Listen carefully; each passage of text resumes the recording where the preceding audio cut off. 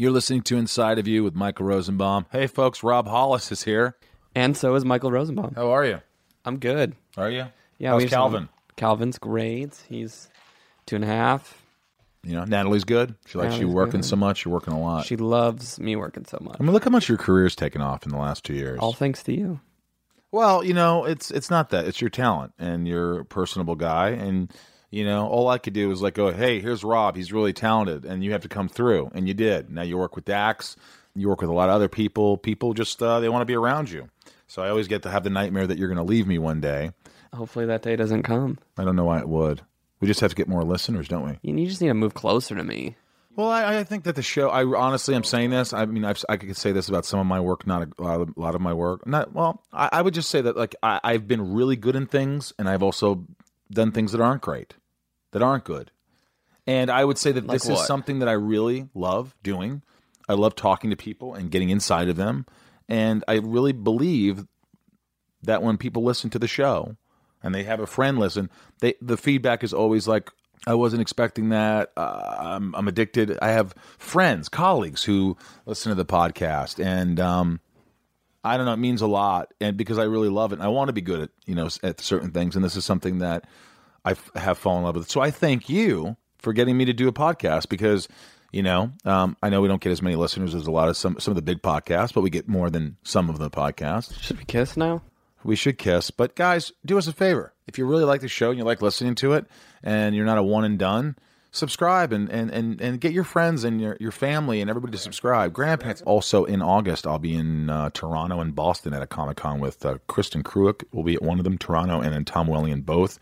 So check that out. And you guys heard of Tom Welling? And also the band Left on Laurel, my band, the album should be out relatively soon, so be looking for that. And we appreciate your downloads, and that should be coming out. So anyway, let's get inside of someone who I adore, love, been in her house many times. We've partied with Carrie Fisher, and Beverly D'Angelo is she's an icon. She's beautiful inside out. She has a heart of gold. We talk about her relationship with Al Pacino, and boy, does she talk about it. And we talk about her days on vacation, the vacation movies, but really we talk about her life and like being a hippie and free love. She's a gentle lover. Yeah, and she loves sex, and she talked about it, and she was really open. So I appreciate her. I appreciate Beverly D'Angelo. Let's get inside Beverly D'Angelo. It's my point of view. You're listening to Inside of You with Michael Rosenbaum.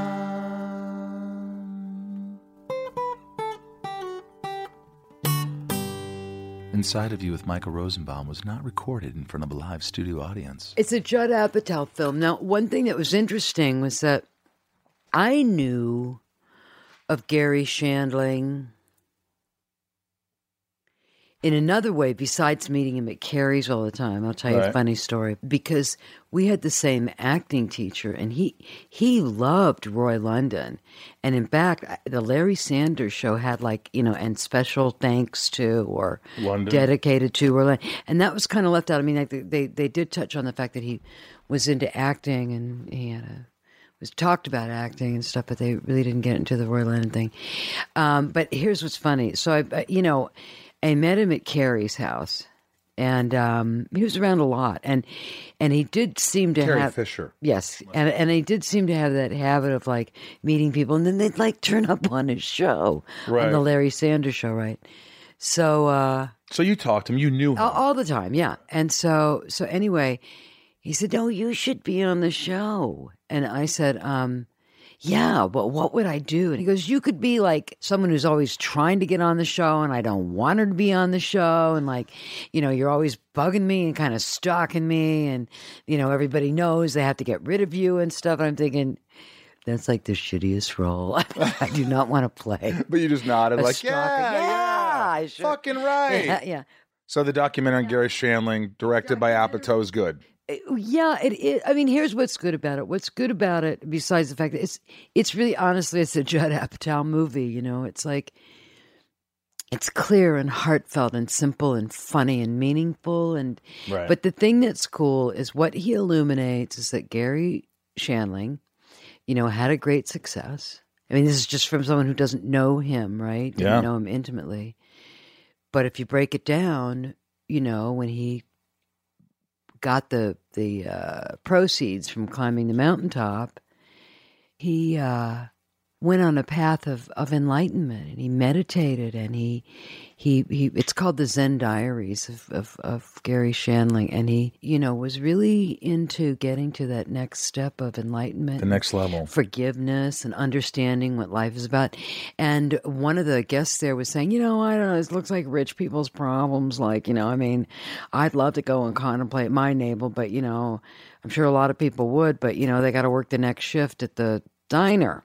Right. And I said, well, yeah, but think of how many people achieve like great financial security or artistic fulfillment, and they spend that free time that they've made for themselves like spiraling into drug addiction. And the more I've been doing this too, and of course, yes, people out there listening, they're like, God, meditation, and it's like, come on, who does this? Who has time for this? It's like all these actors in Hollywood. But what I found is, it doesn't matter if you're rich or you're poor or where you come from. We all have certain upbringings, like with my my relationships with certain family members, things that happened to me as a kid that I didn't quite get over. And so, yeah, you could just say, oh yeah, I'm cool, and I can go ahead and have fun and just disregard all those things and forget about all those things. Or I could sort of attack them face on and just say, hey, how do I just become a better person?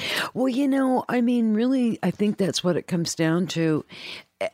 It's to me, that's what life is. Finding yourself, evolving. That it's and it's all about relationships and fulfilling and purpose and purpose and really, it could really just be as simple as the purpose is just to help others. It could be that simple. I like to imbue it with all kinds of people. I've got to fulfill my gifts, or there's a purpose. I've got to entertain people. But it can just be helping others. But there's this thing they say about men, that like at the age of 50, how old are you now, I'm getting Michael? there, Bev. 46. Okay, I'll be 46. Okay, so I think you're going to make it because... By the way, thank you for allowing me to be inside of you, Beverly D'Angelo. Yeah, okay. Continue, please. Sorry for interrupting. Speaking.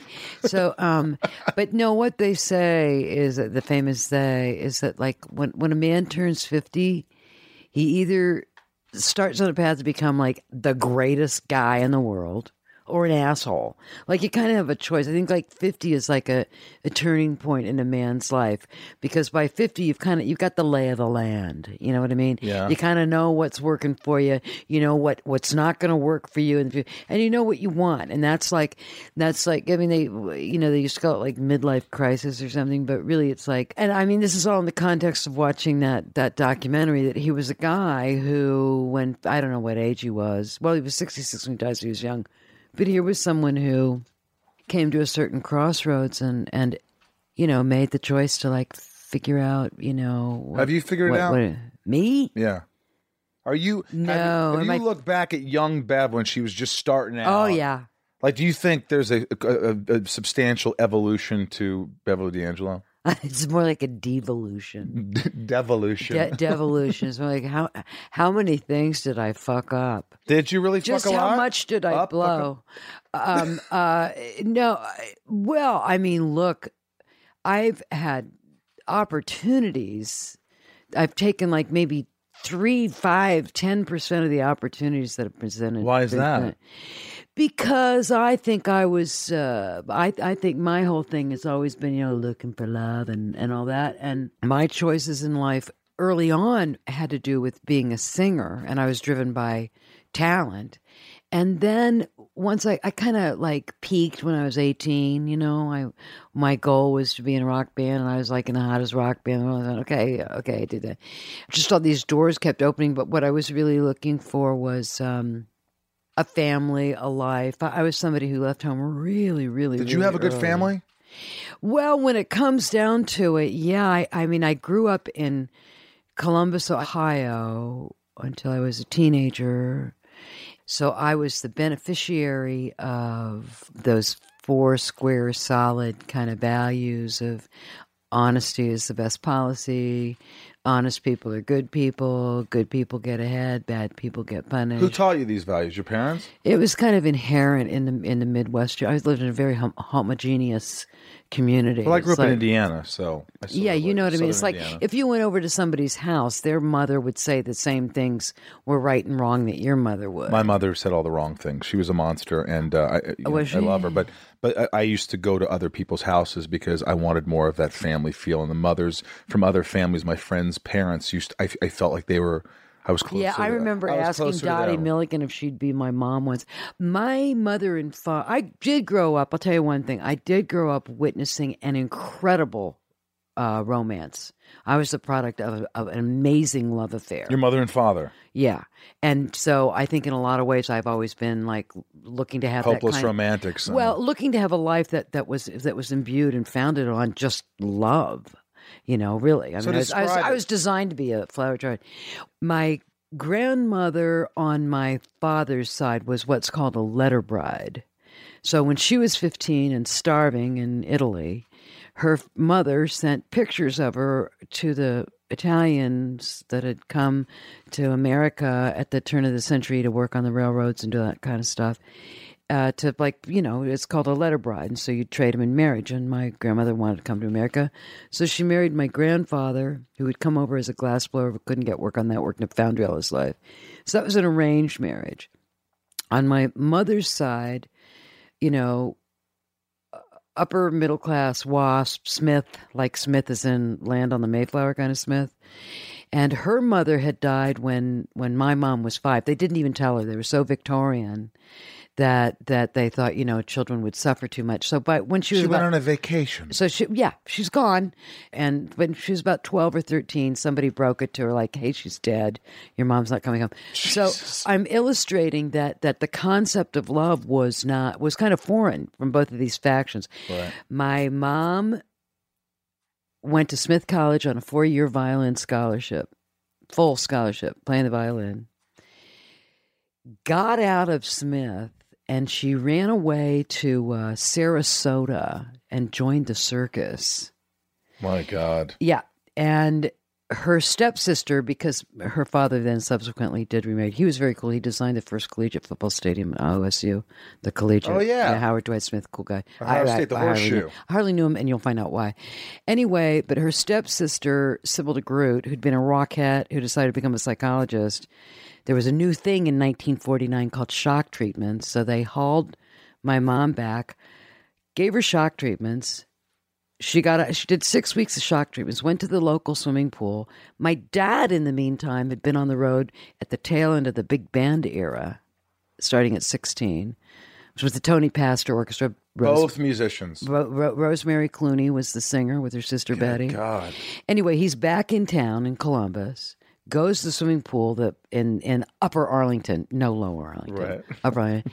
He says my mother had on a gold bathing suit. She said it was silver. He walked up to her, and he's like, first generation Italian. He's what they called, in those days, the worst word you could say was "wop." I can say it because I'm Italian, but yeah, I can't. It means without passport. But anyway, so he's haute guy, I thought it was without papers. Similar. Anyway, so he or guapo, which means beautiful and dark. But anyway, he walked up to her and he said, "You seen anybody?" And she went, "Oh yeah, a couple of people." She's just gotten out of the mental hospital, and like, yeah, right. And and he has no idea what her background is. And he says, "Well, get rid of him because I'm going to call you. What's your name?" She said, "Priscilla Smith." So he spent like 2 weeks, because Smith, there were a million Smiths, right? Calls her up. It's been 2 weeks. And she says, "I got rid of everybody. Like, what happened to you?" That was in August. All I know is this. By December, that was August of 1949. By December 19th of 1949, they eloped. And my brother was born in May. So if you do the math, I think it happened like right away. Right away. And she got disowned there for a while. You know those pictures on my stairway, those sketches? Yeah. That's all I have of my grandfather. Really? Yeah, that was a notebook that was like thrown away. Like, no, I'll take that. Oh, my God. Yeah, like, no, silver, no. But anyway, so the point that I'm trying to make is when you said, where did you get those values and stuff like that? I grew up with a mother who was 5 years older than my father at a time when that didn't happen. That's what my mother is. Who had been disowned for marrying this uneducated first-generation Italian musician, kind of got him together. He became a very successful broadcasting executive in his time, and it was all love, and because and that's all they had. Were they always each other. affectionate with each other? Were they always kissing and always hugging and holding hands? Always. And so you looked at that, and that was one of the really good I qualities. looked at that, and I thought that's a good thing. But by the time I was 14, I was kind of out of there, because part of the good thing that I saw involved, losing my virginity. You lost your virginity at 14. Oh yeah, great. Really? Oh yeah. Do you remember his name? Of course, no. Well, I don't. Yeah, I do. But I was 18. Yeah, no, it was a train conductor. What was his name? His name was Grady Poe. Grady Poe. Grady Poe. Give me some mo. Grady Poe was the older brother of my best friend Jenny. And Grady Poe was a senior when I was a sophomore. We were going to get married. And I think that's why I got sent to Italy. Because what happened was he had a Triumph. And we'd get on that bike and after school and hit the cornfields and just fuck. You were in love. Totally in love. He gave me his class ring and everything like that. Did people wear condoms back then? What? Not that you're old, but I'm just saying that were condoms used a lot back then? I remember when I lost my virginity, I used 3 types of birth control. You were on 3 types of birth control? I used 3 types of birth control. What were those? Foam, condom, and pulling out. It was on prom night. But anyway, my parents kind of got wind of this somehow. And the next thing you know, I got shipped off to Italy. Are you crying and now you resent them and fuck you, I'm in love? Well, no, it didn't happen like that. I went to Italy and I saw the world. And suddenly it's like, ooh, Upper Arlington's kind of a small town. You fell in love with it. This is cool. How long were you there? Big world. Well, I was there for my first summer when I was 14. And then I went back there and went to school there. Then I wanted to be a citizen of the world. And you're playing music at this time? No. I was studying art.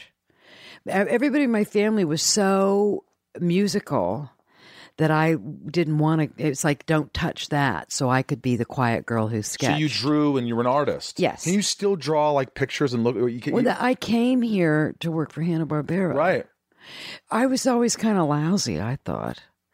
But, I had the background for it. And so when I was 15, I went back. I went to the American School in Florence. And then I said to my parents, I'm not coming back. I don't want to go to my senior year. I just want to stay here. They didn't freak out enough to come and get me, but they did make arrangements for me to get back home. And it was just kind of a long, slow parade. But as I said, my dad had in the meantime become this broadcasting executive. And the company that he was the vice president of TAP Broadcasting bought Hanna-Barbera. So I sent my portfolio from the American School in Florence, where I studied art, to Hanna-Barbera and got a job. So 2 days after I graduated. How old were you? 17. I got out of school early. And you're going to California? Going to California 2 days after I got out of school, dropped some acid. And I remember... Where did that come from? I think it came from Ricky Jones. I don't know. But anyway, dropped some acid. And I just remember tripping and looking in my suitcase and saying, I don't need that. I just need this dress with the bells on it. I just need to go. I just need to go. And my mom was like, suddenly her eyes became about 6 feet wide. She said, you lie. And that's not going to work. And it really made an impression on me. So, okay, check that box. I got to be honest. And she looked at my suitcase. She said, what are you doing? She was crying. It was all very tragic. But anyway, I got out here and it was promised land. Summer of 69. I'm 17. Cute as a button. Oh, yeah. More talented than you can believe. And then I found out I could sing. What do you mean more talented than you could possibly imagine? More talented with what? With what? Before you could sing? There was just... I just had a talent for life is what I meant. Oh, okay. I just had a talent for life. I could surf. Everything was fine. I don't mean literally. Jump into it. You were quick at everything. Hey, I'll do that. Had a talent for life. And at Hanna-Barbera, how much are they paying you? Disney, they paid $1 an hour for anchor and painters. Hanna-Barbera was $1.25. And where are you living? That's interesting too. What did you do? Or who'd you live with? Did you meet some other boy with another Triumph? Well, that's how I found out I could sing. Joe McCutcheon. guitar player, was in a band called Of the People. Of course. And they had a commune. It was a political band. They did lots of free concerts at Griffith Park where I'd, start burning money and stuff. And what happened was they were very politicized. And as I said, summer of 69. And around November, like before I was 18, Joe said, listen, you're attracting a lot of attention. Just by singing in Griffith Park and doing whatever? Well, I wasn't singing yet. I'm getting to that. But so what were you getting attention for? Just being hot, sexy? Dancing and just being a very young girl. I was 17, but I looked about 12, and I was up for anything. Anything you wanted to do, I would do. Fearless, free love, pot, anything you wanted to do. Okay. Joe said, listen, you're jailbait. You really have to go. Inside of You is brought to you by Neurohacker, Qualia Senolytic. Let me tell you something. If you haven't tried this, you are missing out. I just sent this to my mom. I have it. I use it. It's a product that they weren't even my sponsor when I was using this. And I was like, wow, why do I have more focus or energy? Why do I feel better? Why do I feel different? It's because I take Qualia Senolytic, Neurohacker. Look, if someone would have told me, Ryan, that there are science-backed ingredients that could help me feel 15 years younger in a matter of months, I wouldn't have believed it. But I tried Qualia Senolytic, and the rest is history. As we age, everyone accumulates senescent cells in their body. Senescent cells may cause symptoms of aging, such as aches and discomfort, slow workout recoveries, sluggish mental and physical energy associated with that middle-aged feeling. Also known as zombie cells, they're old and worn out and not serving a useful function for our health anymore, but they could be taking up space and nutrients from our healthy cells. Much like pruning the yellowing and dead leaves off a plant, Qualia Senolytic helps remove those worn out senescent cells to allow for the rest of them to thrive in the body. And you just take it 2 days a month. The formula is non-GMO, vegan, gluten-free, and the ingredients are meant to complement one another, factoring in the combined effect of all the ingredients together. And Neurohacker Qualia Senolytic has a 100-day money-back guarantee. I have more energy. I feel younger. I'm more productive. I will tell you that. I'm more productive. And I feel like I have, I'm more enthusiastic about my life. I definitely feel that. And for me, the aches and pains are lessened by this. So that is a real important thing for me. Help resist aging at the cellular level, folks. Try Qualia Senolytic. Go to neurohacker.com/inside. Neurohacker, NEUROHACKER. Neurohacker.com/inside. for up to $100 off, and use code INSIDE at checkout for an additional 15% off. That's neurohacker.com/inside for an extra 15% off your purchase. This show is sponsored by BetterHelp. I don't know how many times I have to talk about this, but it's so important. If you're sitting there right now and you're stressed or you're anxious or you have a lot on your mind and you just bottle it up and you don't know what to do, it's going to come out, and it's not going to come out in great ways all the time. BetterHelp has helped me substantially. Ryan here has been using it for a while. And don't you notice when you don't use BetterHelp, when you don't have therapy? Oh, the weeks where I miss a session? Of course, yeah. Yeah, it's like the more you talk about something, even if you don't think you have anything to talk about, things come up and it puts your mind at ease. And we all carry around different stressors, big and small. And at times we keep carrying them around rather than processing them and letting them go. When we keep them bottled up, it can start to affect us negatively. Therapy is a safe space to get things off your chest and to figure out how to work through whatever's weighing you down. Therapy from BetterHelp is helpful for learning positive coping skills and how to set boundaries. It empowers you to be the best version of yourself. It isn't just for those who've experienced major trauma. It's for all of us. If you're thinking of starting therapy, give BetterHelp a try. It's entirely online, designed to be convenient, flexible, and suited to your schedule. Just fill out a brief questionnaire and get matched with a licensed therapist, and switch therapists anytime for no additional charge. I think people think, oh, what if I don't like my therapist? If you don't, you switch them. It's that easy. Get it off your chest with BetterHelp. Visit BetterHelp.com/inside today to get 10% off your first month. That's BetterHelp, HELP.com/inside. beverlydangelomusic.com/inside. And there was it was the fall of 69, and my brother was in St. Louis, and there was a moratorium. There was going to be a moratorium in Washington, D.C., and I wanted to go to that. I wanted to protest Vietnam. So I said, okay, fuck you, bye. But I knew that I could sing because I had always sung as a kid, but I didn't sing because everybody was a musician and my brother was a musician. But anyway, now that I'm free of all that kind of stuff, I'm thinking, well, you know what? Joe was this great guitar player. His band was like going to be a big deal, so everybody got busted and shot and arrested for the people. Of the people. Sorry. And I'd love to find those people again. But anyway, so you go to lots of Marxism for the protest, dialectic materialism. So I go for the protest anyway. But then what I noticed was that when I did sing, it changed everything around me. Like people treated me different, and just the vibe was different, and I could sing. Well, you had sung to your family, I'm sure. Oh, I sang, when talent shows and stuff as a kid. But I mean, as far as, okay, this is going to be my thing, now I'm looking for a band that needs a singer, that started then, as soon as I left. And where are you? Commune. Where's the St. Louis? Well, I was kind of floating around. I had some friends I kind of was in this commune life, and there were communes. There was like a network of communes all over the United States. And I went back to Columbus for a while, and Grady Poe, in the meantime, had not gotten into, he qualified 4F, and he'd gone to Berkeley and become a hippie. Ooh. So now he's got this commune, and there was a guy in the commune who was a draft dodger, and we masqueraded him and got him across the border. Wait, so you go back, you're hanging out with Grady? Well, Grady and his girlfriend as well, but it's all like that. And then I started writing songs. They got me a piano, and I wrote a song a day, and I just started singing, and that's where it really started to happen, was in this little kind of enclave. And then I went to Canada, and then got pregnant, went to New York. They got a job with a band. It's such a long story. I don't want to. I can't. Well, you got pregnant. I didn't know you got pregnant. But you didn't have it. 18, no. And that didn't happen. Didn't happen. I went to New York, which was the only place where it was illegal to get an abortion. And what was that like? How old? You're 18. I was 18. And what do? You go on? Is it one of those stories where you go into this?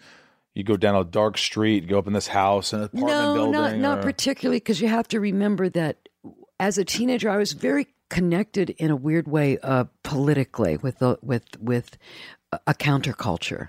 And there was a lot of support in that counterculture, especially for people like me who were avid to live a new way and participate with a lot of energy in a new life. It wasn't like I was rebelling against something because I wasn't fully formed, but I knew I didn't want to go the direction that had been laid out for me, as a kid growing up in Columbus, Ohio. And so I was ready. Talent for living. Right. So Hanna-Barbera, that kind of thing's over. That chapter. That chapter's over. And now we're singing now, right. And then I'm in Canada. Get knocked up. Take care of it. So to speak. Take care of it in New York. And the girl that I went to stay with, it was again connected. I can't explain it, but there was like a connection of there was a counterculture that was connected in Canada and the United States. And it was sort of helping you out. You belonged. You were part of this thing that helped. Totally. If you weren't, you would have been a lost soul. Yeah. You don't know where to go. I would have been nowhere to go. That's you. right. But it was like, oh God, I got to get to Vancouver. Oh, I know, so and so. They live on the, man, Jesse Jones.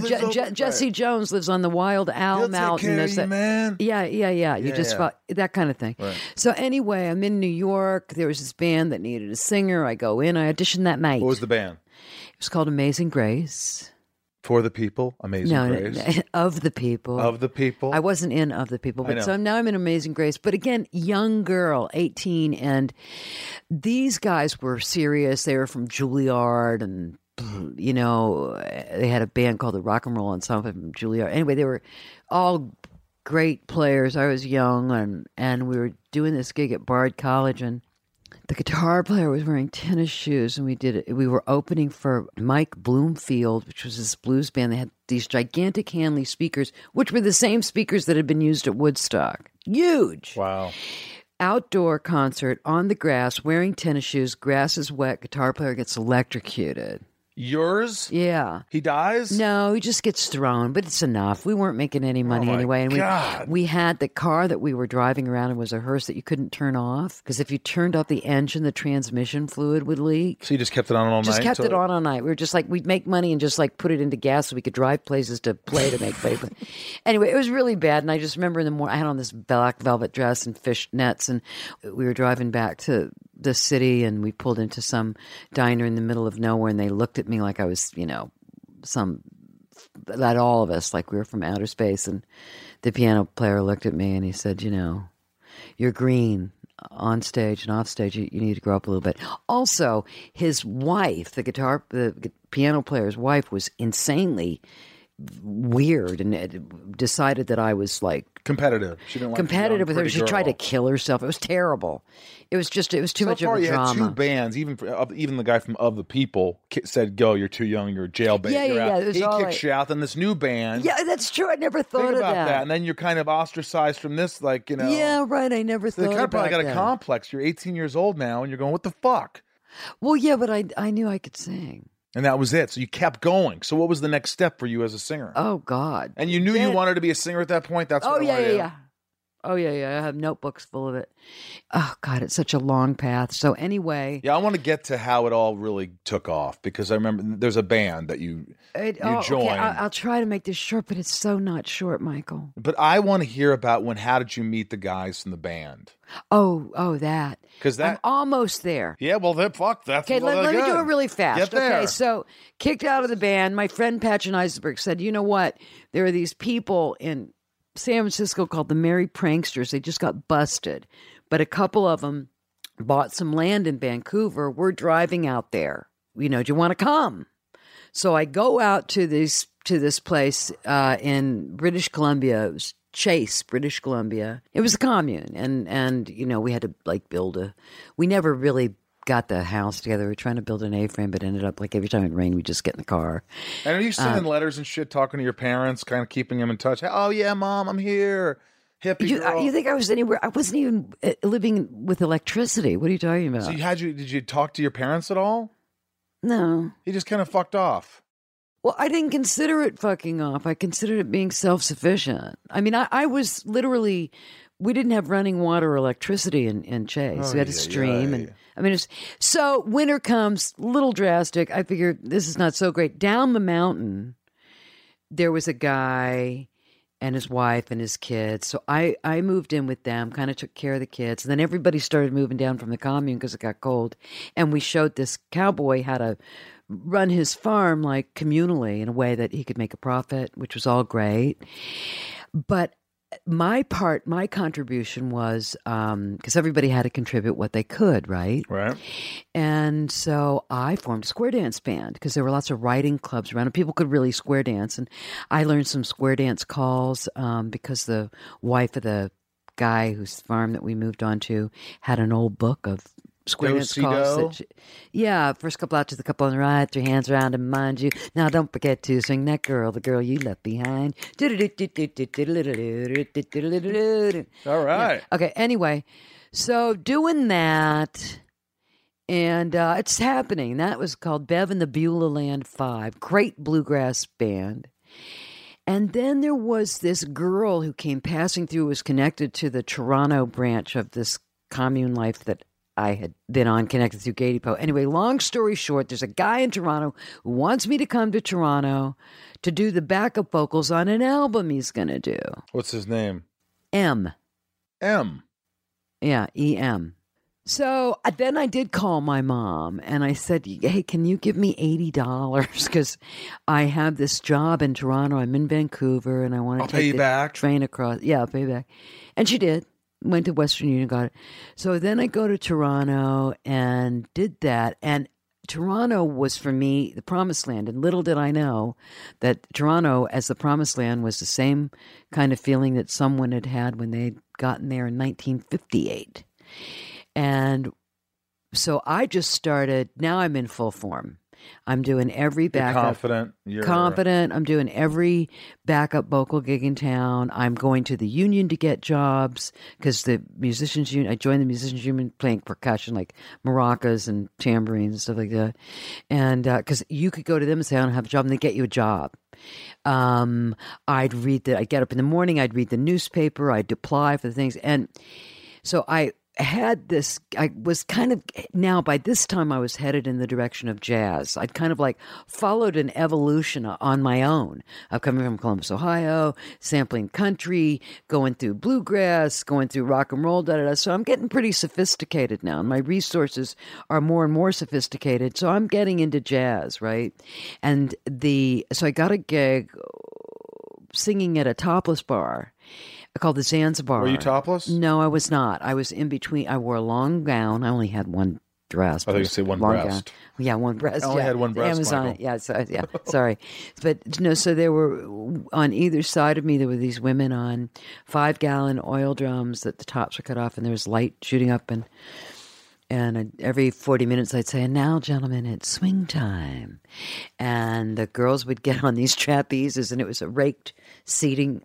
Yeah. And they'd swing across the heads of these guys eating popcorn. The Zanzibar was open from like 2 in the afternoon till 2 in the morning. But the real gig in town to have was with Ronnie Hawkins. And Rompin' Ronnie Hawkins was a guy who'd come to Canada with his band from Arkansas. I think originally they were called the Blackhawks, but Right. he brought Levon up with him from Arkansas. And he thought, oh my God, this is the promised land. They left him over. There were some disagreements within the band. So it was Levon and the Hawks for a while. Then they had some record deals. They went to Big Pink. They did the thing with Dylan, and they became the band. And that brought a lot of attention to Ronnie.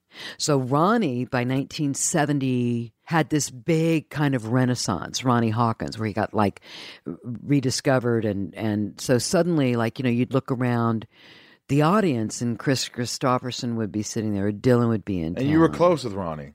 Well, I sang in his band. I mean, for many years. I just saw him last August. I mean, he's a lifelong person. I was mad at him for a long time. Why is that? Well, the blessing and the curse was, it was because of Ronnie that I started acting. Because, as I said, he had this renaissance. And also, he's like one of the greats. He's an original. One of the guys who invented rockabilly. If he would have stayed in the States, he probably would have been, seen in a different position. But believe me, he changed the map of music in Canada. That's for sure. He was really good at putting bands together and figuring out what was going on. What bands would I know that he put together? Well, he fired David Foster. Really? He said, "You look like a cadaver on stage." It was either that or he was playing too many sevenths. Too many chords. Oh, is that what it is? Yeah. So Ronnie Hawkins got you into acting? Well, as I said, most popular guy in show business, and everybody who was in town came to pay their respects to a roots guy. I mean, it'd be like, it wasn't Muddy Waters, but, on the level, I mean, roots people are roots people. He was authentic, and he is authentic, and he had an eye and an ear for authenticity, and that was perhaps his greatest gift when he was really at his peak. He's still around and kicking. Right. So what happened was some very famous people came to Toronto and stayed with Ronnie, and when they left behind a Baby Bear aspirin bottle of heroin. Mm-hmm. At the same time, in 70, 71, 72, around then, Toronto, there were like, oh God, I don't know, 50,000, 75,000, 100,000 draft dodgers. And these were all talented, altruistic, idealistic people that spoke my language politically, musically, artistically. So it was a real hotbed, and also lots of pot. Ronnie got the most popular pot in town was called elephant weed. I think it was Thai sick or something. I'm not a pot smoker. I never was.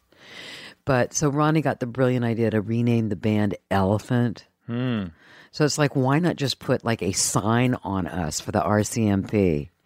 But the way that he worked was you'd do the gig, and then when it was finished, you'd rehearse.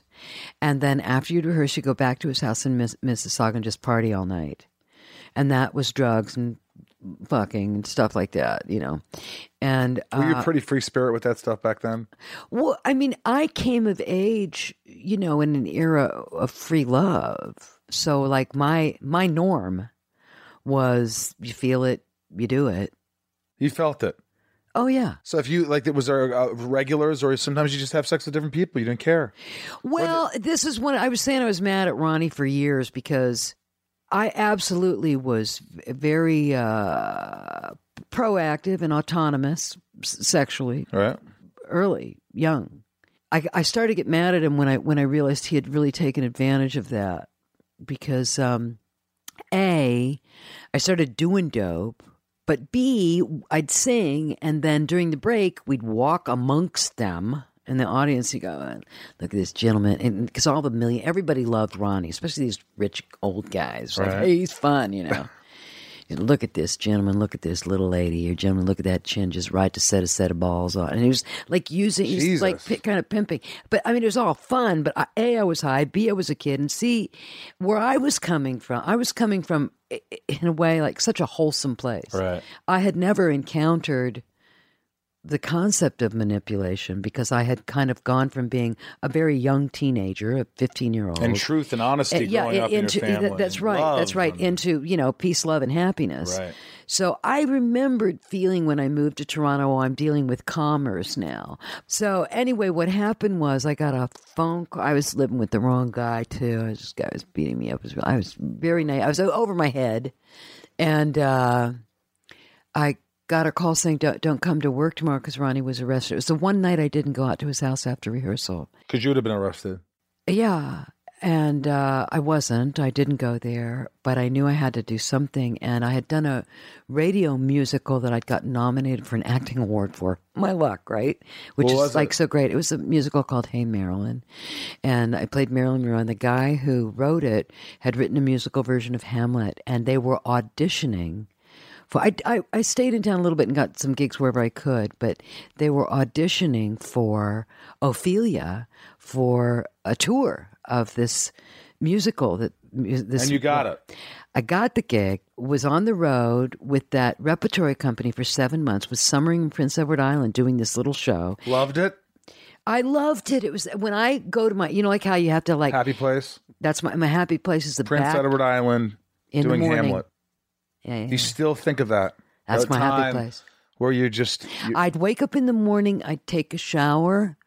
I was always a night person because of the, growing up and singing in bars. But I'd take a cab to the center, and then I'd walk back home, and I'd lay in the sun, stop at the docks. And you're 19, 20? I was about 20 by then, 21. I was older than some of the kids in the. So what got you back? Well, what happened was I was doing that show, and there was this actress named Colleen Dewhurst who had a summer home, and she'd done a Broadway show called Moon for the Misbegotten, and she was very enchanted by this little musical. And she brought her producer up to see it, and they really did that thing. They did like fire everybody with that girl. They brought Gower Champion up, who'd done Mame and West Side Story. He was a choreographer and a director. And he did 42nd Street after he did the ill-fated Rockabye Hamlet, but he took me and this guy Rory Dodd, who would go on to sing with Meatloaf. But they were so confident about this show that they built the sets into the stage of the Minskoff Theater. It held 3,000 people, and we had 3 weeks of previews, and then it closed like after a week. Many people have said that they've seen that show, but they didn't. I just got invited to go back to New York because they're doing like a concert version of it at Feinstein's 54, where they're going to sing the libretto. And they said, do you want to come back and sing? And I went, I don't even think Maria Callas could hit the same notes at, 42 years later, so no, I won't be doing that, but I'll be glad to write you. I mean, did you ever think that, I'm looking at this life of yours. You're like this young girl, and then you get shipped off to Italy, and you come back, and you go out to California, Lucky, right? Summer of Love, and you get then you fuck off to St. Louis, and you move to Vancouver, and then you're going to Toronto, and you're doing these musicals. You're living on communes. You're doing country music. Well, that's why it's very natural to kind of step into the I was still film shitting my business pants at this age. But it was when the doors didn't really open music, for a path as a singer, but they I really took to the film business because of the locations and the change and the kind of the family unit. You know, Right. like everybody came together and stuff. And so what happened to me was when I did the film of Hair, then I really got pulled into. And how old were you when you did Hair? I think I was 23. 23. What kind of experience is that, doing Hair? I was so in love with Milos. It was the fulfillment of everything. Milos Freeman. Milos Forman. Foreman. Yeah. I said Freeman. I was thinking Morgan Freeman. Morgan Freeman. Yeah, Morgan Freeman directed. Yeah, he was great. Great director. Great director, Morgan yeah. Freeman. So did Hair sort of change everything? Well, it put me firmly in the arena of filmmaking. Milos Forman was, just gotten 5 Oscars for One Flew Over Cuckoo's Nest. Hair was his love project. It was a great introduction. What's it like working with a guy like that? When I did that musical, I got all the reviews. So, the casting, Marion Doherty, who called me in to meet Woody Allen, and I got my Screen Actors card, Annie Hall, right? with just a line in that. So I did like a TV thing and a little movie called First Love. Did you get caught up in this shit? Did you? It seems to me like you were just kind of like, yeah, I'll do that. Okay, cool. Let's just keep going with it. Yeah. You just kind of until 1981, and then I moved. Then I said fuck this, and I moved to Italy, and that was it. I kind of quit. What do you mean you quit? Well, I kind of. How old were you in 1981? Well, I was born in 51, so I was 29. I was born in November of 51. So you're 29 years old. You've done Hair. You've done a couple things, and you said, I'm tired of it? I did Coal Miner's Daughter. I did Paternity. I did Honky Tonk. I did Every Which Way But Loose. I did... Some of my favorites. Did you ever see any of these, Rob? Did you ever see any of these, Rob? Yeah, I've seen some of these. Well, anyway, I got my hits in. But what would make you want to just... I mean, look, I could answer that for me for certain things, but were you just tired of it at that point? Did you... Well, no, but I met a man that I would end up being married to for 15 years, an Italian. And you were always looking for love in all the wrong places, and you finally found it, you're gone. So I went over there and played. I mean, that world was insane. I was the first non-noble marriage in that family ever, and I still don't know how many rooms were in that villa in Tuscany. I really don't. How long did you live there? Well, I mean, I was like, quote unquote, based there for about 4 years before I decided to move to Ireland because I fell in love with somebody else. What was that guy's name? Neil Jordan. Neil Jordan. Oh, yeah. Filmmaker. Did Neil Jordan do I Know Everything There Is About the Crying Game? Yeah. Wasn't that Neil Jordan? That was a great movie. Was that it? It was. Was that around that time? Yes. And what was that love affair No, it was before. like? Well, he had just done Mona Lisa. He wasn't really he was more of a novelist when I met him. That was 4 years of Ireland. He wrote a beautiful movie for me called The Miracle that I wasn't that good in, though, because he'd gotten some woman pregnant. I was freaked out by that, and it was really weird because the film is and I always thought he's making me do this so I can understand how he feels, because it was a beautiful movie called The Miracle that's very typically Neil Jordan in that things are not what they appear to be. And you say you didn't like your performance? No, because your mind was somewhere else. Yeah, you were in love with him. Well, there was this right before we were supposed to shoot it, I couldn't get a hold of him. I was in town just doing a few days on a John Schlesinger film. Very dear friend of mine who I always worked with whenever he asked me to. And I had come into town to do that, and I couldn't get a hold of Neil. And Neil was a big drinker. There was no such thing as AA in Ireland. Everybody was drunk. Everybody was drunk. They were like grocery stores / pubs where you would go in and get a drink, and they called it messages. I got to go pick up my messages. That was like your grocery list. So you hand the grocery list to somebody, and you sit there and get drunk, and then they bring you groceries. Everything was a pub, but the local. But have a jar. You never really got shit canned, though, did you? You no, never were. I don't like to drink. You were everything in moderation. Are you a control freak? Are you a control freak where you don't like to be out of control? Although you did do acid when you. I don't like to not feel. I don't like to feel bad. So or black out or forget what you did. Yeah, I don't like that. Yeah, who does? Well, a lot of people. No, I mean, I don't like to feel bad. I don't like to feel sick. I don't like to feel. You don't take any pills? I don't take any pills. You don't really take anything? No psych meds, no nothing. I take a lot of vitamins. Take a lot of vitamins? A lot of supplements. When's the last time you got high? High on what? On marijuana. I don't smoke marijuana. I never Nothing. did. On drugs, I mean, I've had wine. Okay, you get drunk on wine. Well, but I don't drink to get drunk. But I mean, we had drinks at my party. Sure. You seem like you're having a good time, but you didn't seem out of control. You didn't seem I had a couple glasses. Yeah. I don't like to get hammered. Yeah, I don't Also, either. I'm a mom. Yeah, you can't do. The kids, I got 2 kids. they were upstairs playing video games. No, they actually weren't there that night. Oh, no, Yeah, they were there. They were in the room. They were playing around. Xbox. Were they around? Yeah, they gave me your son gave me sort of a half handshake because he was programmed on the TV. But we've met before. Good kid. Anyway, he's creating a video game right now. Were you fed up with the business? And you fell in love. You wanted that to work out. You I went to knew Italy. by 1981 that no one was ever going to get me in Hollywood. What do you mean no one was ever going to get you in Hollywood? Well, I looked around at the terrain. I still do. The terrain? I look at the terrain. I look at who's getting in the club and who's not, and I go, I'm not getting in that club. Club meaning you're not going to fall for these Hollywood antics. These well, I guys. mean, okay, like for example, I'm the whole trying to get Me there. Too thing. All yeah. right. All right. The equation would be non-existent for any man in the world to look at me and say, hey, if you fuck me, I'll let you star in a movie, and I would bite. I mean, I just go, forget it then. Yeah, and they said that. Not into it. No, what I'm saying is I radiated that. I was not the... Oh, you radiated, you don't have a chance, so don't even go there. So it never really happened?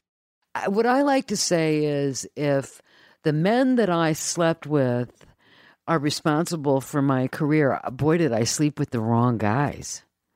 You know what I mean? What do you mean? You have a great career.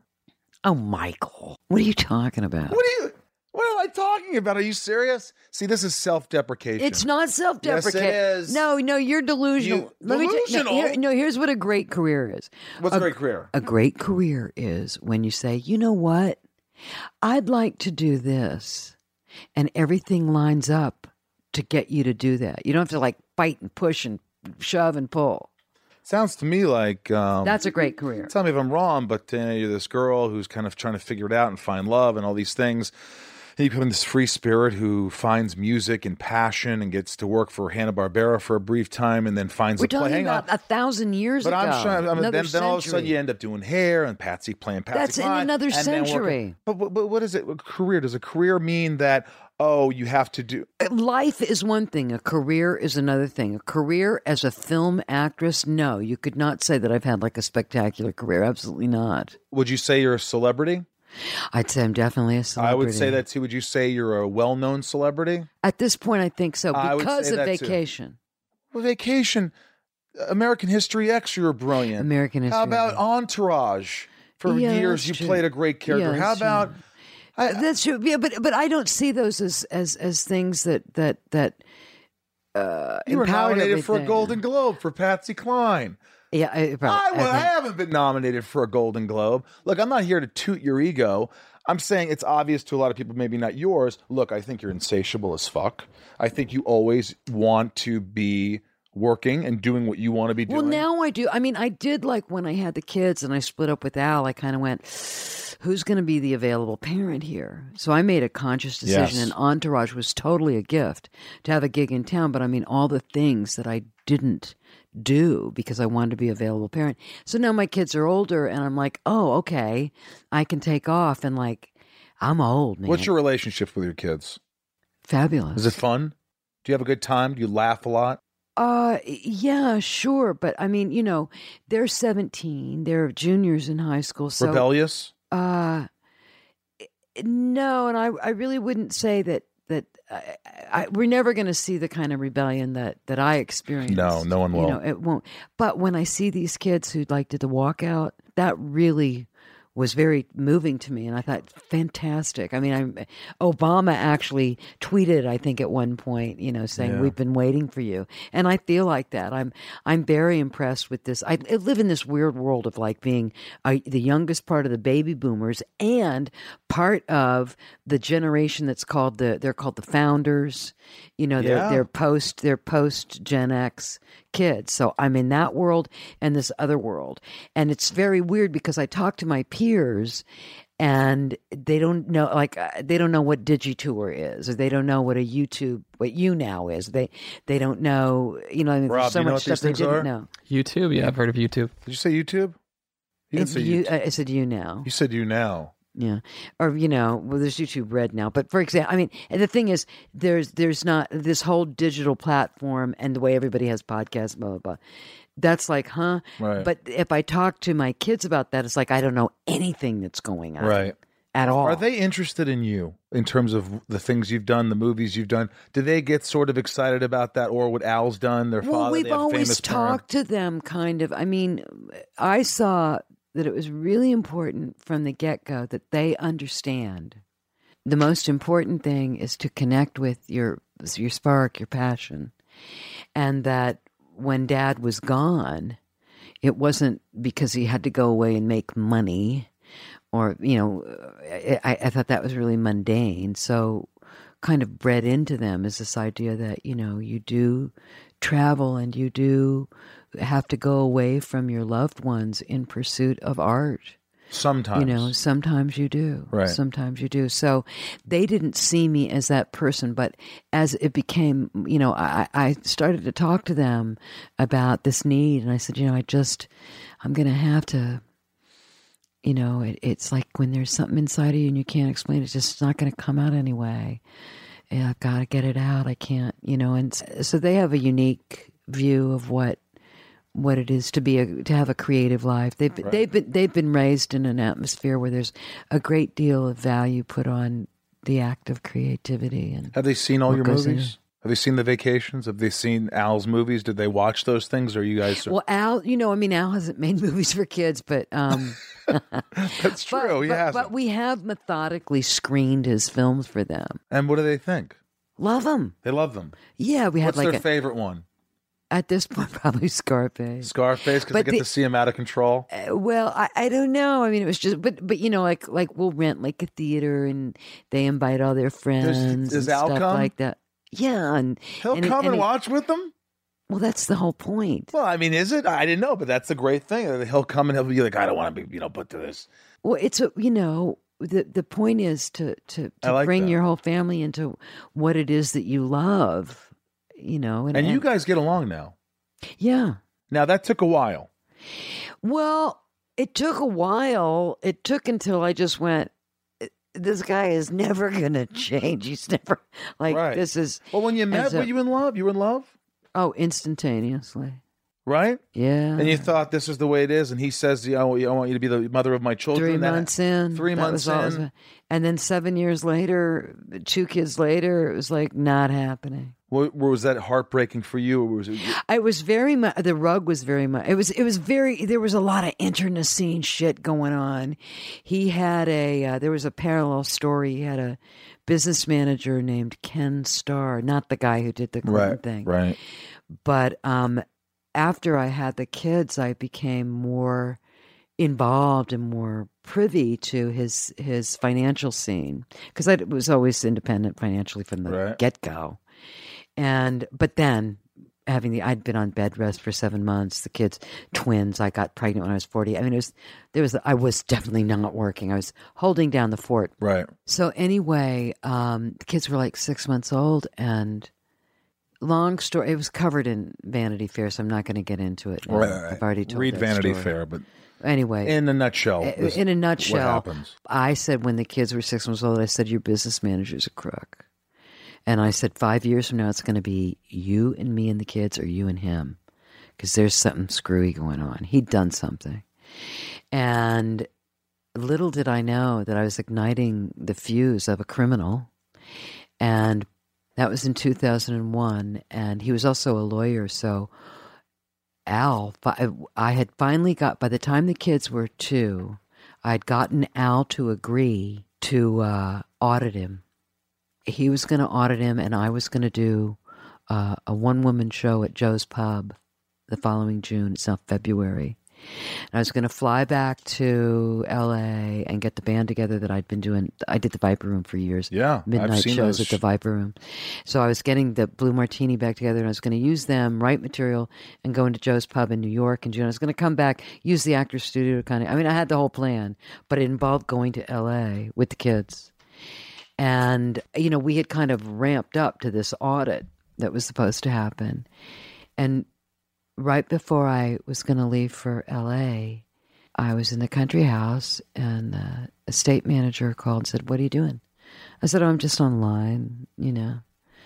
And he said, "Are the kids asleep?" And I went, "Yeah, why?" Because it was like 6:30.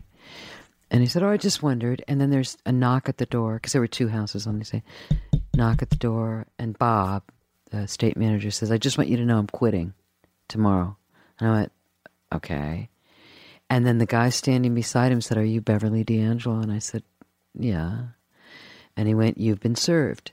So I open up this envelope, and it's Subpoena? it's a custody filing, and it's Al, signed by the business manager because he's a lawyer. Ken so Starr. and it's a custody file, and it was odd, and it said, you know, that Al was filing in court to get a grant to be able to take the kids anywhere with him without the mother. It was worded even weird. What the fuck did this come out of? I called him up and said, "What is this?" And he goes, "Well, you know, we're not married. So it's just, you know, a custody thing. Because if you're not married, you don't, whatever." And I was like, "Huh?" And I went, "Well, do I need a lawyer?" And he went, "Oh, the court will give you one." I went, "The court?" So I'm like, what the fuck is happening? And so immediately I thought, okay, who is the most powerful person I know in New York? And it was Ron Perlman. Ron Perlman, the actor? No, Ron Perlman. So Jesus, the guy from Road, what's it called? No, yeah, Sons right. of Anarchy. Sons of Anarchy. Ron Yeah, Perlman. yeah, because I called the Sons of I Anarchy. called Yeah. Rhea Perlman. Yeah, I'm I like, called Rhea, Ray up. listen, can you tell DeVito? I called him up, and he gets his lawyer on the phone, and then it was on, and suddenly it was like, oh my God! And I went. That was a Saturday. I went in, and I said, "Are you coming home?" And he went, "No, I'm going to stay with Jim. I'm in Poughkeepsie." It was like, what? So he'd planned this whole thing. It was all very weird. I was really like rug out from underneath me. And when I went in to meet this lawyer on Monday, Al had like lawyered up. He had like 7 lawyers. He had like Woody Allen's lawyer firm. So I went in and I said, "This is all a mistake. He's being railroaded. This isn't his idea. It's Ken Starr." And they said, "Okay, look, little girl, here's the deal. Even if he's not driving this train, he's saying yes to the people that are driving the train." So, so you had to get this to is finally, happening. Yeah, you had to get to Al and kind of sort of figure this out and like say, I mean, ultimately this went on and on, right? No, I couldn't get to him. And then what happened because they closed in. And in hindsight, I could see that, like when I got, because I was with him for 7 years. I've known him now for 23. But you know, there's a phenomena around Al. And when I first got together with him, you know, people befriended me, perceiving me to be a conduit to him. Always, yeah. But, you know, I always had a great bullshit detector, you know. Mm-hmm. And so I was like, duh. But then when I had the kids, it was a different wave of stuff. And I felt an aggression. And I felt, oh, my God, these people are now worried that there are 2 kids in his life. There's a woman who's in his life. Like, it's really hard to explain, but it was a phenomena that turned from, oh, Bev, let's be nice to you because you'll put us in touch with Al, to Bev, let's not be nice to you because you're a threat now. This is too much. Anyway, there are so many dynamics to figure out, you know, what leads to the end of something. But somehow, how did it all work out? Where you just eventually said, "Hey, let's drop all this shit and let's just." Eventually, he dropped everything, and So he spent money, tons of money, years of bullshit. It got deposed, and then he said, "Okay, you can go back to." Because what happened was this: I was stupefied, but I picked up. I found Carrie called me, and she said, "You're all over Star Magazine." And for 2 weeks in running, there were all these plants. And we found out that his publicist had been planting this stuff about me in a tabloid. And this was like 2 weeks after he'd filed. It was a mess. And it was all calculated, you know. And that's when I realized, oh, my God, I have to fight now. I'm going to lose these kids. Yeah. I have to fight. I'm going to end up in New York. Because basically what was being done was, it was kind of like a gaslighting. What it was really about was, let's get Beverly D'Angelo out of the quotient, because her whole thing is getting rid of Ken Starr. And I remember even friends of mine saying, you've got to drop this Ken Starr stuff. He's family. You're driving everybody nuts. Just concentrate on your relationship. You're obsessed with Ken Starr. Cut to Ken Starr in 2010 was caught, admitted to $39 million worth of wire fraud. You know, ripped off Uma Thurman, Martin Scorsese, Al. Neil Simon, Al, everybody. Admitted to $39 million worth, which means he did much more than that. Right. But, you know, that was, I called it in 2001. Yeah. And he... Do you ever say, Al, remember when I told you? Yeah. Motherfucker? I didn't say that. Okay. Well, I just said, I'm not going to say I told you so, but hey, he's in jail. but look, long story short, you and Al now, it's okay. You have good conversations. You can call him. He'll call you. We have for years, yeah. We have For years now. I It's mean, kind of worked itself out, which is better for the kids, better for everyone. well, I mean, you know, the kids were never exposed to any. We kind of. I mean, I guess the good thing we did is we kind of got out of each other's way before the kids had much to lose. Right. But as far, I think, you know, I'm somebody who's always had this like sense of justice. Like, I used to tease Carrie and say, when she'd go into certain rants and say, oh, someone should sing this, mine eyes have seen the glory, Battle Hymn of the Republic behind that, because you could do that for lots of my raps. You know what I mean? I'm very righteous and obsessed with justice and everything like that. And I think when I dropped my whole thing about like what's right and what's wrong, and just got to the point of acceptance, life became a lot easier. Yeah. You know, life became a lot Does easier. Al ever say, hey, Bev, let's go grab a movie or grab a milkshake? I don't do a good impression of Al. I've never tried. Everybody always goes to the gruff voice. But I don't know how to. I've never done an You know impression what's of him. fun? I could do a Chevy Chase You know what I've noticed? I know you should have played that, and we should have done the script that you wrote. But anyway, I know. Can you believe that?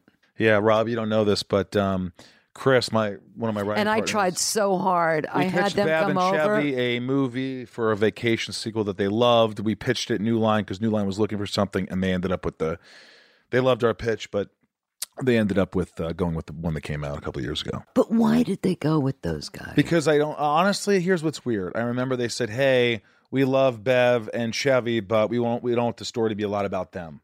Well, I think that's where they got it wrong. It was a demographic. That was a demographic. Our whole story thing. involved the whole family again. Like doing this one. Remember, last we trip started with a together. divorce or something. Yeah, like that. yeah. It was very cool. I remember that story. It was really cool. And the daughter was like messed up in a hotel, and she wanted to have a wedding. And yeah, and I think we had Randy, cousin Randy, had to bail his son out of jail or something. Yeah, yeah, yeah. Get his son out of jail. That's and right. It was this last kind of hurrah. Yeah, and passing the was torch. Good. We loved it, but well, you know what? Maybe you should just take a revisit to that and rejig it. You know, I would. I will say this. I'm going to talk about two more things, and then I'm going to let you go. We're going to take a little picture. But I like this. Have I been too serious? No. And look. I love. Here's why I love it. I love it because enough. No. It's this room. It's so dark and serious. Listen to me. It's not that serious. Well, when you take a picture, Star Wars in here. Look at Alfred Hitchcock there. He looks miserable. And there's the That's wicked Alfred Witch Hitchcock. of It's not Winston Churchill. Who's that? It's Is George that Lucas. George It's Obi-Wan Kenobi, wow. or some know him as Old Ben Kenobi. There's what was the witch's name? What was the Wicked Witch of the West name in the movie? What was her real name? Margaret Hamilton.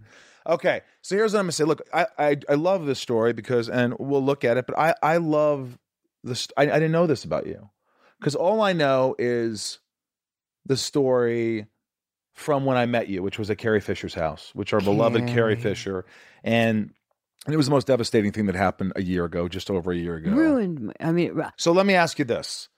For people who didn't know Carrie, and most people know her as Princess Leia and this and that, we got to know her. Okay, but you know how I met. I became a plot point in Postcards from the Edge. That's how you guys met, because she wrote Postcards from the Edge. No, we met because I was secret. I was married, but I was seeing Don Henley. I went to a. You know who Don Henley is, Rob? I don't. The Eagles Singers fucking from the founder and Eagles. lead singer. So here's what happened. So it's 1985. I'm seeing Don Henley. I'm married. Was he a good lay? Yeah. Awesome. Into porno films and stuff. He was cool. He was so cool. he'd watch porno while you were having sex. He was cool. Okay, so That's all you'll anyway, and a rock star, you know what I mean? But anyway, I was married to the Duke, but I was in town and kind of doing this thing. But I get this phone call from him. This is a story worth telling. I'll make it fast. It's what made us best friends until the day she died. So I get this phone call, and it's about 4:00 in the afternoon, and it's Don. And he said, "What are you doing?" Meet me down at the Sunset Grill. I said, yeah, down at the. I said, nothing. He said, "Do you have anything to eat?" And I said, "Yeah." And he goes, "Well, I want to come over for dinner." I said, "Okay, fine." He goes, "I'm at this event." He goes, "I'm at this event, and it's a drag, and it's a dinner break now, so I'll come over." And I went, "Okay, fine." So he comes over, eats. We have sex. And he says, "Okay, I got to go back to this thing, but, come." He lived up on Mulholland. I was on Outpost. He said, "But come spend the night at my house tonight. I'll call you when I get home." I went, "Okay, great." He goes off. It's now like midnight, and he hasn't called me. And I thought, well, that's weird. So I called his house, and he answers the phone like this. "Hello?" I went, "Don?" I went, "Yeah, I'm asleep." And I went, "Oh, okay." And I hung up the phone and I thought, okay, I have to make a move. So I decided I would disappear. He said, "I'll call you tomorrow." Right? So I thought, okay, well, when he calls me tomorrow, I'm not going to be here. I'm so not going to be here. I'm going to go out of town. So I decided to go to the Murrieta Hot Springs, because in the early 80s there was a whole thing where people would go to these health spas for weekends. This is before rehab. Right. And you'd go and you'd detox and get healthy, and So you went there. So I go to Murrieta Hot Springs. There were no phones in the room. There was a payphone in the lobby, and everybody was lined up at the phone. John Peters, Carrie Fisher, all these people were lined up to use the phone. I'm behind Carrie. She turns around. I'd met her once at Sue Menger's house earlier. A few years earlier. "Hi, how are you? What are you doing here?" I said, long story. "What are you doing here?" She says, "Long story, come down to her room." I go down to her room. She's there with this guy named Paul Slansky. Her room is full of legal pads, and she'd just gotten a deal to write a book.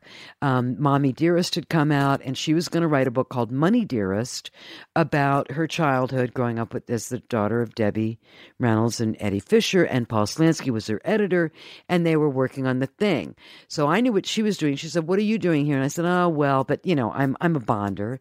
And I said, "I've been seeing this guy. And, I'm married. He's involved. But anyway." Oh, you're married? Oh, I was married for years. So you're married while you're having an affair with him? I was married for 15 years while I had affairs with everybody. Oh, awesome. So did my husband. Didn't know that? The Rob? Duke. Didn't know The that? Duke. Right. And I still love that man, Lorenzo. I'd go back to him in a minute. But what happened was, I said, so here's the deal. Yesterday, he called me up and just had to see me. He comes over. Then because he says he's at this horrible event, but then he has to go back to this event. And then he said he was going to call me, and he didn't. I called him. He said he'd call me today. So I knew I had to get out of town. What'd she say? That's when she go, "Oh, well, what event was he at?" And I went, "Huh?" That's not. Come on, she doesn't. That's not a question. It's not a coincidence, is it? That's not a question. She goes, "Well, wait a minute. She goes, "Who is this guy?" I said, "I can't tell you." And so we start playing this guessing game. She had been at the event with Don Henley. She was at his house when I called. They were eating hamburgers. So she had sex with him too. She was fucking him too. So we made this blood. Don Henley. Yeah. So we made this bond, and we decided that whoever he called first after our weekend away would bust him. Monday comes, he calls me, he comes over, we're in bed, it's done. And I said, I met somebody really interesting, my new best friend this weekend. He went, "Who'd you meet?" And I said, "I met Carrie Fisher." And he went, "Oh." And I said, "You're so busted." So I busted him. I love how you fuck him first and then tell he's busted. Yeah. Girl, most women would say, "You piece of shit, you're not fucking me."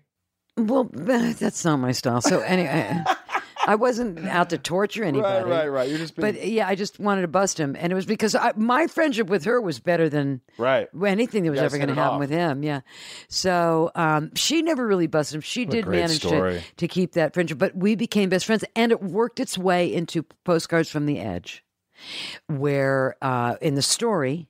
It goes into much more detail than it does in the film, but she finds out that Annette Bening was she wanted me to audition for the role that was based on me, and I hated I didn't like it. She wrote like a B actress, nymphomaniac, and I thought, that's not me, but, I guess maybe. But anyway, best friends for life. So the thing is, I would go over to see Carrie and just stay there. And we traveled all over the world. We were never out of touch, but we had a lot of serious hang time. And one thing I did learn how to do, starting out early as like a flower child floating around all over the place, and a musician, was hanging, which is what I love. You just like make it up as you go along. And if there's music in it. So inevitably, whenever we'd get together, and it was something that Griffin Dunn actually said in that Bright Lights documentary about her, I really picked up on that when he said that when they were roommates in New York, that they just sang all day long. I'm going into the kitchen.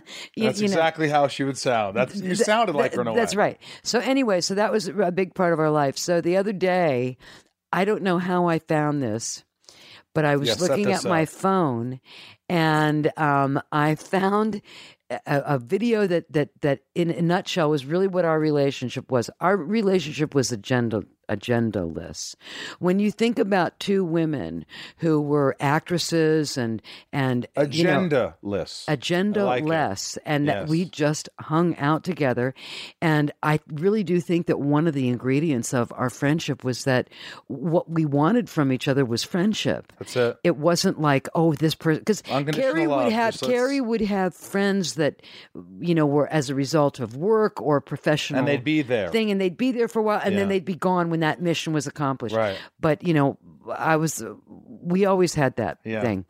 Anyway, so I found this video that we made. She had just gotten her dog Gary. So I'm going to play the audio because video. And for some reason she just started singing.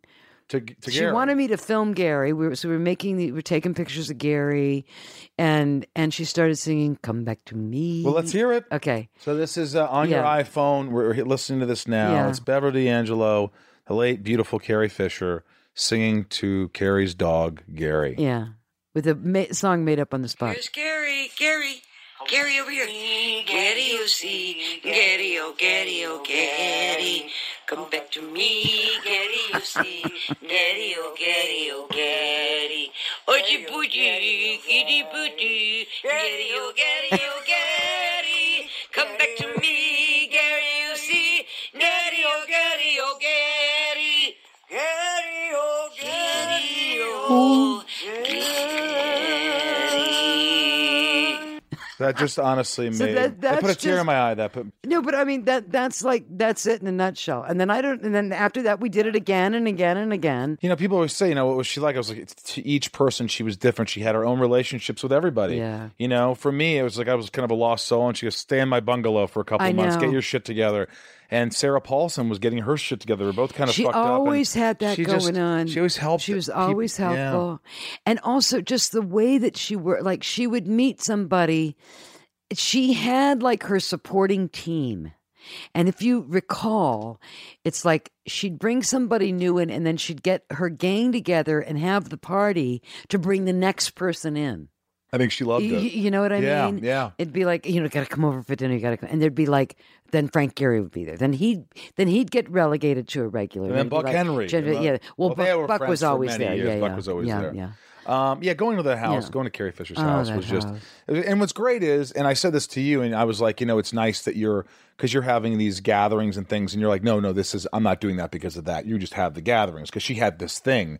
No, what happened was that I was absolutely devastated, and immediately Gavin DeBecker, Bruce Wagner, Charlie Wessler, and Griffin Dunn and I, of necessity, had a group email going. And it came out of like communicating around her when she was in the hospital and the death, bringing everybody together, and then it continued as kind of like a repository for the grief, and I would just write to those guys every single day for months and months and months. Really went down very low to the point where I was like on my knees by last October, and I just said, God, I can't get over. I do not have this in me. I feel like a lot of people thought that way. I cannot bounce back, and yet it happened. So by December, I thought, you know what, I want to celebrate that I'm back on my feet, and it was really about bringing together all those people that I knew through Carrie, who loved Carrie and who missed Carrie. And then there were people that couldn't come. Yeah. And so then there was another one, but Buck Henry was there, Ed Begley was there, Dave was there. And the thing is, these are all people that it's strange because so many French. We really don't know how much we relied on Carrie for our social lives. We were lazy socially. So when I said, I'm not doing this because of that, it's more that I realized that I had been so dependent on her socially that I really needed to stand up a little bit. Sure. Because there were so many friendships that I had just because I'll see him at Carrie's. Yeah. You know what I mean? Like I don't have to work on my own. But for me, I felt like it was sort of like a place to go to when you weren't, you weren't feeling great mentally. You were a little lost. You always felt like it was kind of home. I told her something once, and she said, "Fuck off." I said, "Carrie, you remind me of my grandmother." And she goes, "Fuck off." I go, "No, wait, before you finish. Not because you're old. She's alive. My grandmother's. She walked like a grandmother. Well, she did with her slippers.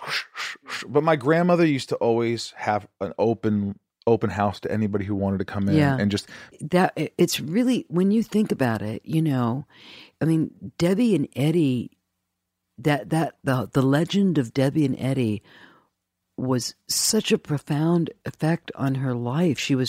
Carrie was the patron saint of abandoned and lost people. Yeah. And had been, part of the mythology of her family was that her mother, this great woman, had been abandoned, and she had to. She had also been abandoned. Kept such a great, and still stayed close with her mother and father, and still took care of her mother, and still like she was always. Oh no, she was.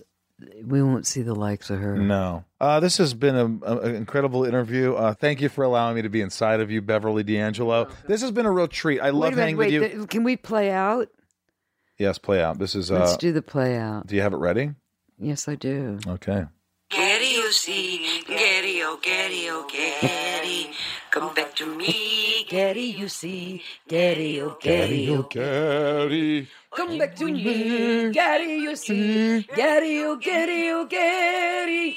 come back to me. Getty, you see, Getty, oh, Getty, oh, Getty. Getty, oh, Getty, oh, Getty.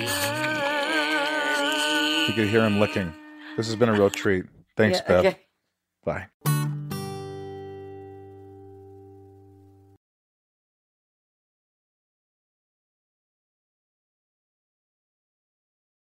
Welcome to Talkville, the ultimate Smallville rewatch podcast. Guest star Sarah Carter as Alicia Baker, although I didn't really work with her a lot.